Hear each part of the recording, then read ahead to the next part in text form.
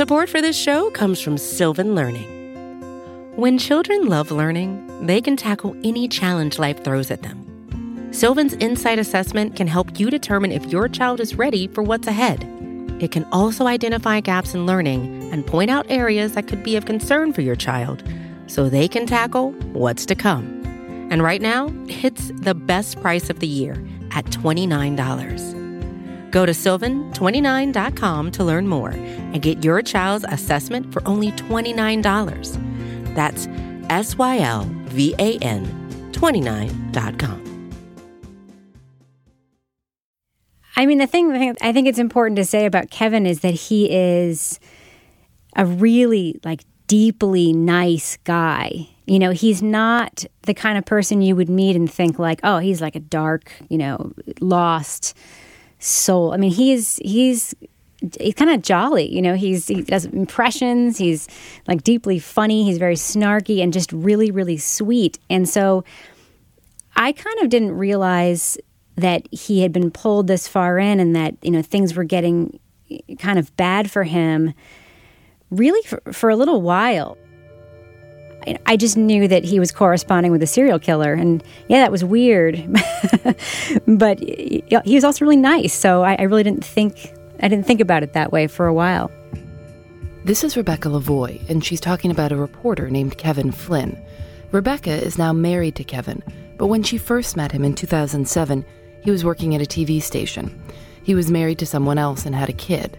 He was 37 years old. And like Rebecca said, he was exchanging letters with a serial killer. Flirtatious letters. I'm Phoebe Judge. This is Criminal.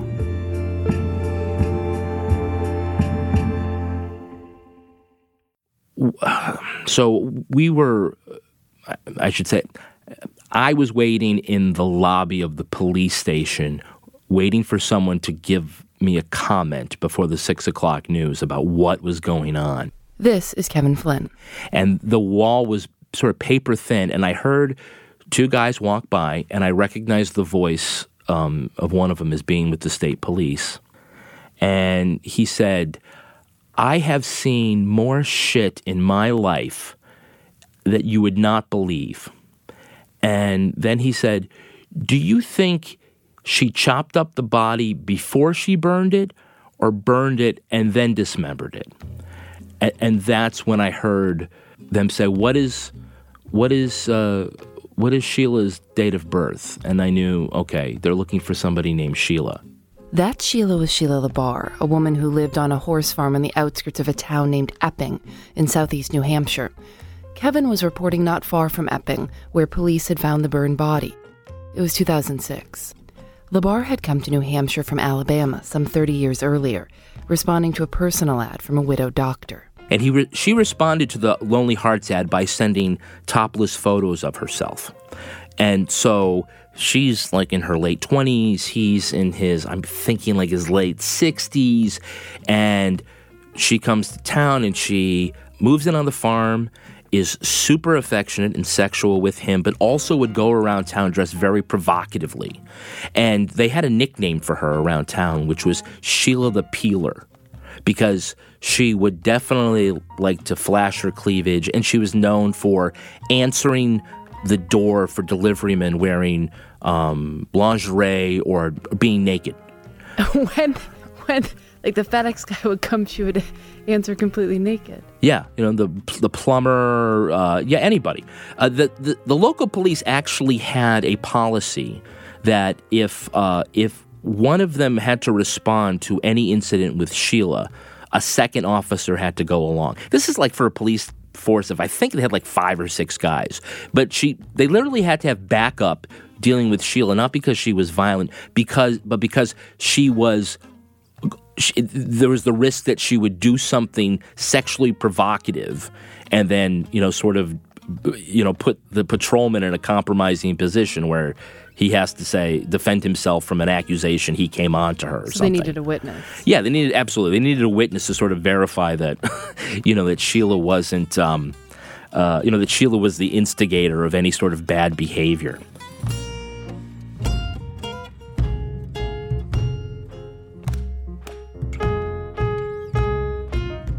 The guy's name was Kenneth County. He was about 21 years old. He was developmentally delayed.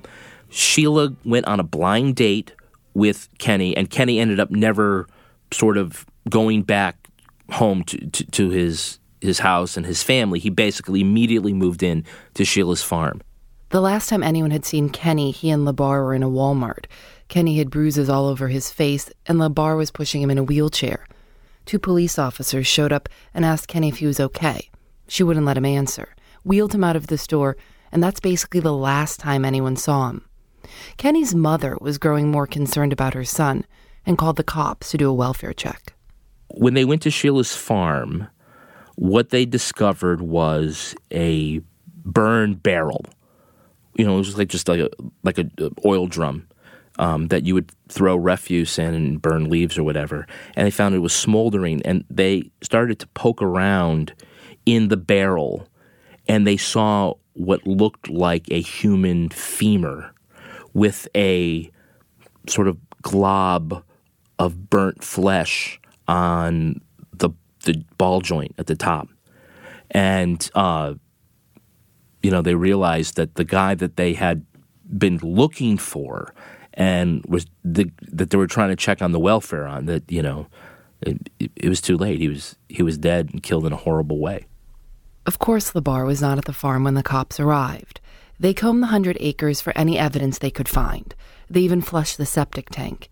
And they did find the remains of another victim, a man named Michael Deloche, who'd been missing for 2 years. They also found some human toes, but were never able to figure out who they belonged to. LeBar, in the meantime, was on the run. It was another week before the cops caught her in Massachusetts. She dyed her hair and was staying with some guy she had just met. He saw her face on TV and turned her in. Sheila LeBar was arrested in a Taco Bell and charged with murder.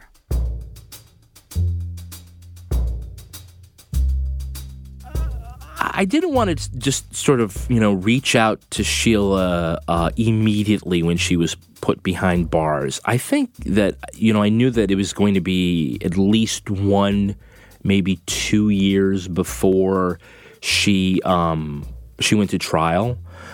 So I waited and didn't write to her until Christmas time. And I figured by that time, all of her friends who had been, by her, and a lot of her family would have disowned her, and that would have been a pretty lonely time. And I guess I thought, this is the time she's going to really want to read a letter from somebody who sounds like they're interested in her story. According to Kevin, the first letter said something like, "I'm sure this is a difficult time for you. Someday I hope to speak to you. Merry Christmas." And he got a letter back, and then another. So they went back and forth. It got kind of intense. I remember reading one of the letters that Sheila sent to him. This is Rebecca Lavoie, who we heard from at the beginning. She drew on the outside of the envelope a picture of a rose vine, and they were sort of crossing each other, the rose vine, and it sort of made like a crucifix shape. There was a poem that she had written inside the letter, inside this illustrated envelope, and it was called 2 Roses on the Cross, I think it was called. And I remember reading this and thinking, like, whoa, like she's really something. And then I remember turning to Kevin and saying, is she like, kind of coming after you a little bit? After enough correspondence, LeBar agreed to let Kevin visit. At this point, he was thinking this could be more than just a TV interview.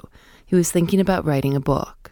Sort of early on, she sat down and was very demure and very coquettish and was oozing of Southern charm. And first of all, I could see why men would fall for her and do what she wanted them to do, because she was very flattering. At the end of the conversation, she was trying to get me to find her animals from the farm, her horses, her rabbits. What do you mean? She's like straight up said, "Can you go check on my rabbits?" She said, "Can you find them for me?" Yeah, can you find them for me? And I think the idea was find them where? Wherever they went. I know that one of them is dead, passed away, and I think I shared that with her, and she was, devastated. But she thinks that what I'm going to do is find her animals and hold them for safekeeping. and until she is acquitted and can come home. And that's, sort of where I realized, like, I have been totally sucked in. No, I didn't go looking for the animals. I mean, I wasn't going to, if I knew where the horse was, I wasn't going to put it in my backyard. But I mean, you're kind of in it deep here. Like, yeah. When do you realize this is having some like impact on like your personal life, your professional life? It was when the mailing got to the point where I was getting prison mail from Sheila at work, and people were opening up the mail and reading the letters out loud, as entertainment. Did you walk in on them reading the letters out loud? No, I wasn't even there. I came back after a day off, and someone's. I said, someone handed me a letter that had been opened, and I'm like, oh, okay. And then it wasn't until later till somebody said, they opened the letter and they read it at the morning meeting out loud, and I was more than embarrassed. I felt kind of violated. Why were you embarrassed? I mean, what would have been in it that would have been embarrassing to you? I think she was talking sweet to me. I think I might have encouraged it because I thought it just meant the relationship was going on, that I was, still going to be able to land this big interview when it was all over. And you were married, though. Yeah. And by relationship, it wasn't romantic. I wasn't trying to, seduce her in any way. But it's kind of, I believe that kind of course, but like, it's kind of like you are in a relationship. Like, your seduction can't feel too false or flirting and all that stuff, because she might pick up on that. So you kind of do like necessarily enter into this little bit of the reason you were embarrassed, right? Like, there was something there that you were doing that you must have thought, I should be a little embarrassed about. Yeah, I think you're right. I feel like I kind of lost my way with the story.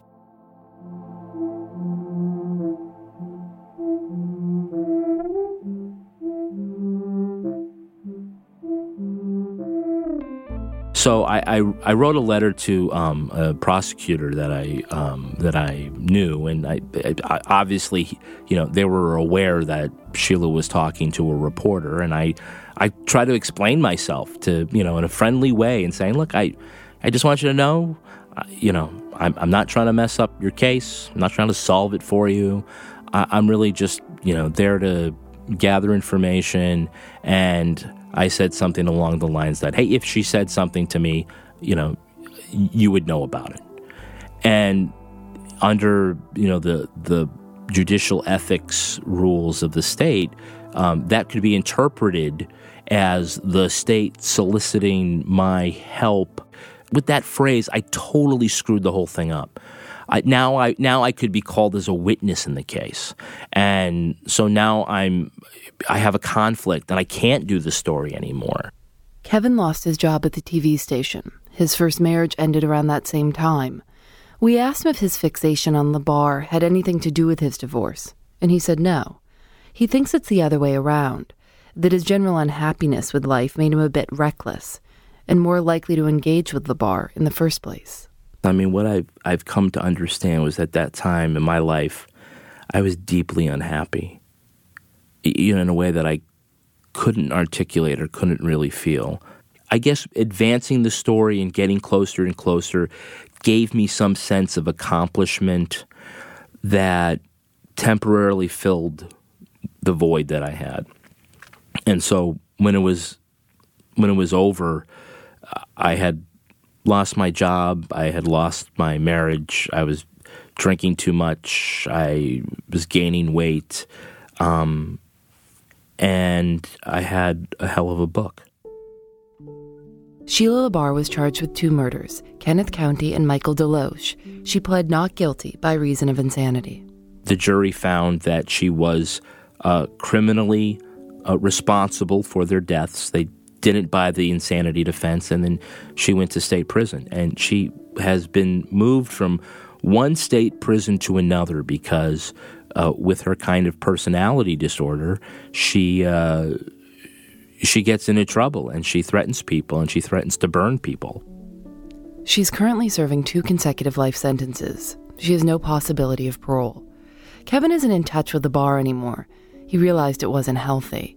Although he does stay in contact with her sister. They're pretty good friends on Facebook.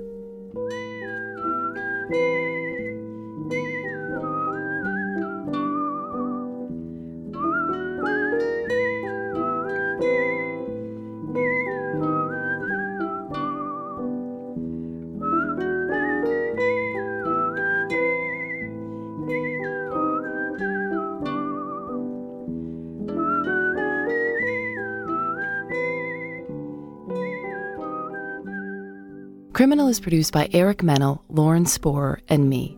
Julianne Alexander does our episode art. Kevin's book about the Sheila LaBar case is called Wicked Intentions, The Sheila LaBar Murders.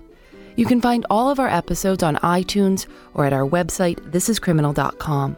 We're on Facebook and Twitter at Criminal Show. And we'd love to hear from you. Like what we're doing? Are you getting sick of it?